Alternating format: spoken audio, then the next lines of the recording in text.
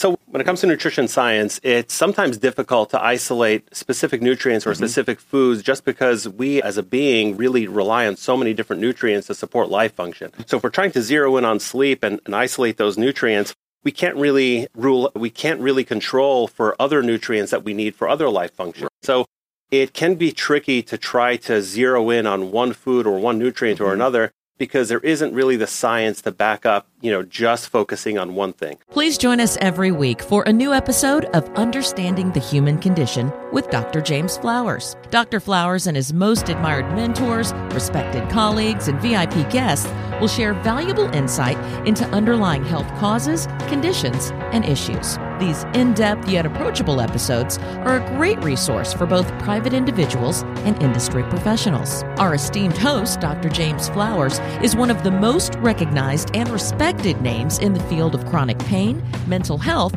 and substance use disorders, both nationally and internationally. Dr. Flowers is the founder of J. Flowers Health Institute, located in Houston, Texas. For more information about J. Flowers Health Institute and its concierge services, go to jflowershealth.com or dial 713-783-6655. And be sure to mention this podcast.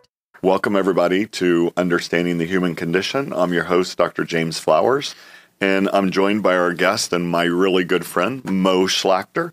He's a registered nutritionist and dietitian, and I want everybody to know, first of all, I respect Mo's work so much, and I'm so glad he's a part of our team here at J. Flowers Health Institute. Mo obtained his Master's of Nutrition degree from Texas Women's University, and he is a certified diabetes care and education specialist. Mo was recognized by the Texas Academy of Nutrition and Dietetics as Young Dietitian of the Year in 2015 and with the Dietitian and Media Award in 2020. And I always enjoy telling people, and one time I was in Los Angeles and turned on NBC News, nightly news, and Mo was on there as a nutritional expert for NBC News. So, Mo, I'm so glad you decided to do this with us. Thanks so much. Thank you so much, Dr. Flowers. It's always great to sit down with you. Yeah. And it's great to be part of the team, too. Absolutely. Excited about today's topic as well. Good. I'm super excited about it as well. Having the opportunity to discuss this today, we're talking about nutrition and sleep and how those two things are intertwined. So why don't you talk just a little bit about nutrition and sleep? Absolutely. I find that sleep ends up being like the least sexy part of like the wellness picture, right? Yeah. Not a lot of people are going out there bragging about how many hours of sleep they got. People, taking photos of their food. They're talking about, hours at the gym. But sleep is kind of, in the shadows, if you will. But sleep is super important. I mean, about 70 million people in this country have some kind of sleep deficiency or disorder that renders sleep deficiency. And the cost is really, really big. It can contribute to heart disease, kidney disease, diabetes, stroke. It affects mood, productivity, safety. So sleep is super important, but it's not something that, is very well talked about. So I'm glad that we're having a chat about it today. I am too. And I wanted to ask you, I believe you said sleep disturbance. What is sleep disturbance, or what do you consider sleep disturbance? Yeah, so sleep disturbance, has a lot of different flavors to it. It can be sleep latency or, someone having a hard time falling asleep. It can be not falling into the depth of sleep that's needed for recovery. And it could be waking up multiple times in the middle of the night. It can be just waking up in the morning and not having felt rested. So there are lots of different ways that people can have a sleep disturbance, and all of them can contribute to some kind of, all of them will have some kind of health impact. And it's super important to get that right. Yeah, it really is. I know I'm one of those people that I have to have a minimum of 6 hours. If I have less than 6 hours of sleep, the next day I can get up in the morning and get going, but around noon or 1 o'clock, I actually feel my hands slightly trembling, and I can feel just this overwhelming fatigue, and I go to bed super early when that happens to me, when I get less than 6 hours. But I've always been one of those people. I'm not a late night person. I like to get up early in the morning, and I go to bed typically around 10:30. I try to anyway. And if I don't do that, my whole day the next day is off. And that affects my patient care. It affects communication at the office because I don't feel like as much communication with staff, and I'll shut my door and kind of do my own thing. And I don't nap during the day, obviously. Can't do that. But it is interesting. As I was growing up, my grandfather was a surgeon. And I went to elementary and junior high school near their home down in South Texas. And every single day at lunch, I would walk 2 blocks to my grandparents' house and have lunch with them. And they would always have a super nutritious lunch. And this is in the 70s and 70s probably. And after lunch, my grandfather would go take a 45-minute nap and then get up and go back to the hospital and work all afternoon. Yeah. So he knew the importance of nutrition and sleep as well. So how does nutrition help sleep? Yeah, I'm glad you bring that to the surface. I grew up in New York City, and I consider you the doctor who never sleeps, right? So I find it surprising that you actually find time to get 6 hours. I do. I know you pour everything you have into your patients and your clients. So yeah, 6 hours. The recommendation from the Sleep Foundation is about, maybe 7 hours, 7 to 8 hours. But yeah, as you said, once you're off on sleep deficiency, or once you're behind on your sleep, it has this subtle domino effect where you're not as productive, and then you try to chase it with some, get some energy from somewhere. Sometimes it's caffeine, and that can interrupt sleep the next day. So, getting stopping that cycle, getting, catching up on sleep or getting to bed, on time, of course, is number one. When we think about nutrition and sleep, sleep is determined by a lot of different factors. There are hormones involved. We respond to different stimuli in the environment. So I want to go through some of those. That'd be great. Melatonin is a hormone that the brain produces in response to darkness. It helps keep our circadian rhythm. It's something that helps us stay in a state of relaxed wakefulness, if you will. So it kind of is that pre-bedtime state of Zen. Got it. So once we're in that position, we're able to, our body's able to wind down and fall asleep. And actually, once we fall asleep, the effects of sleep start to work right away. Right. So after about a minute of sleep, there are changes in the brain, the body temperature starts to drop, the muscles start to relax, and we see those changes almost immediately. Yep. So getting into a state of restfulness is number one. Serotonin is another chemical that contributes to restfulness and relaxation that helps us get into a restful state. Tryptophan is a nutrient that is a precursor to serotonin, and it's converted, the brain converts tryptophan into serotonin. Having enough tryptophan in the diet is going to help us have enough serotonin so we can relax enough to fall asleep. Valerian is another nutrient that is an extract from a root that can help us fall asleep and increase our sleep quality. Ashwagandha is a supplement that can help us improve sleep as well. Foods like cherries, kiwis have different chemicals that help us boost production of melatonin and can help us fall asleep too. So there are lots of different things that we can do, things that we can eat, things that we can take that'll help our body be better positioned for sleep. So many people I know would listen to you saying this about tryptophan and everything else. You find, L-tryptophan in turkey, yes, right?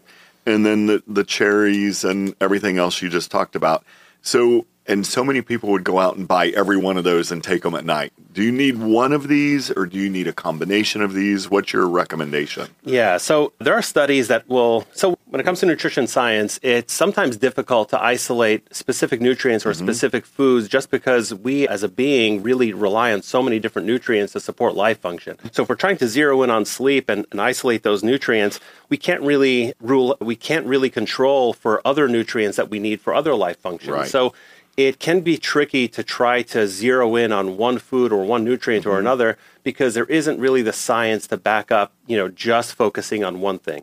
There are studies that will show that, eating a couple of kiwis about an hour before bed, can help you fall asleep faster. So that's something that was, found in the research. The combination really is a really good focus. So when you think about the turkey, you think about the cherries, you think about, all the other nutrients that we need, focusing on a comprehensive diet that feeds the body and all the body systems is the best approach. But knowing that there are some ingredients that can actually give you an edge when it comes to falling asleep can be helpful when planning what fruit might you have or what protein might you have. You might steer toward the ones that are backed by science and helping you fall asleep. Sure. Let's talk a little bit about sleep and nutrition as it relates to young adults, like adolescents. How important is nutrition and sleep to that population? Yeah, it's a stage of life that is super, super important because the body is still growing and developing. Yep. That's where that's the stage of life where we're preparing for the adult body that we're going to have for years and years and years. Mm-hmm. It's the stage of life that sleep is really undervalued as well. So it's something that is a tough sell to a teenager, right? But it is the stage where muscle growth, brain development, sexual development, that's where sleep is so important for an adolescent, because if they're running behind, they're missing out on the activities that promote development. They're missing out on the rhythms, to get the nutrients that they need to grow and develop. So it is super important for an adolescent, especially, to get these things right, because once you hit adulthood, once you hit about 24 years old, you're in the body that you have, and the best thing you can do is maybe maintain it. But in adolescence, that's your last opportunity and to you're really feeding your body and your brain. Yes, that is correct. And a healthy brain development, of course, is going to, set them off into healthy patterns, into, it'll put them in a better position for, career, for relationships. So this is super important. Absolutely. So another thing is, I always notice if I eat late in the evening, it's more difficult for me to fall asleep. I feel too full, or sometimes I'll even develop heartburn these days, which is unfortunate. Is there a correlation between eating time, nutrition, and sleep? And are there certain foods we should avoid as it gets past 5, 6 o'clock in the evening? Yeah, so separating food from bedtime by at least an hour, but I would recommend more like an hour and a half, 2 hours. At least, at least. Is going to be very, very helpful. Once the food is eaten, the stomach is going to be working on it for quite a bit. Blood flow is going to be, sent to the digestive system to help absorb and transport the nutrients. So separating food or eating from bedtime by about 2 hours is going to help a person stay in a relaxed state. There isn't going to be all that churning going on. There isn't going to be a decrease in blood flow. Although that can make someone tired, we want the body in a position where the blood flow can help bring nutrients around the body to repair tissue, to reset hormones. If it's working on digestion, it's kind of, occupied in that area. So I would say certainly separating food from about 2 hours, separating bedtime and food by about 2 hours is going to help. Certainly foods that trigger heartburn or acid reflux, that's going to interrupt sleep. The person's going to be getting up and down, trying to chase those symptoms down. Right. So I would say separating food and sleep by 2 hours. Right. Very good. What about, I know when I was in my 20s and even in my early 30s, I could have dinner and then we could sit around the table and have a cup of coffee. And I'd fall asleep whenever I wanted to fall asleep. Nowadays, there's no way I can have coffee after dinner or I'm not going to sleep. So what's the correlation and what's the importance of either drinking caffeine early or not drinking caffeine later? And where do you see a typical healthy cutoff time for caffeine? Yeah, I would say half-life of caffeine, I believe, is about 6 hours in the body or so. So I think cutting it off by 1 p.m. or so, can put someone in a better position in the evening. I have a very similar experience. When I was younger, I could drink caffeine, I could fall asleep. As I get older, a little caffeine, in the afternoon or evening, and I'm wired, and it's very hard to fall asleep. So, I would say cutting off caffeine by about 1 p.m. or so if you're finding that caffeine is keeping you up. But if you're okay with it, if it's not, if it isn't interrupting your sleep, if you're able to fall asleep, then, caffeine shouldn't be a detractor for you. Yeah, absolutely. Something that I have a passion for, obviously, and that I specialize in is working with people with long-term chronic pain.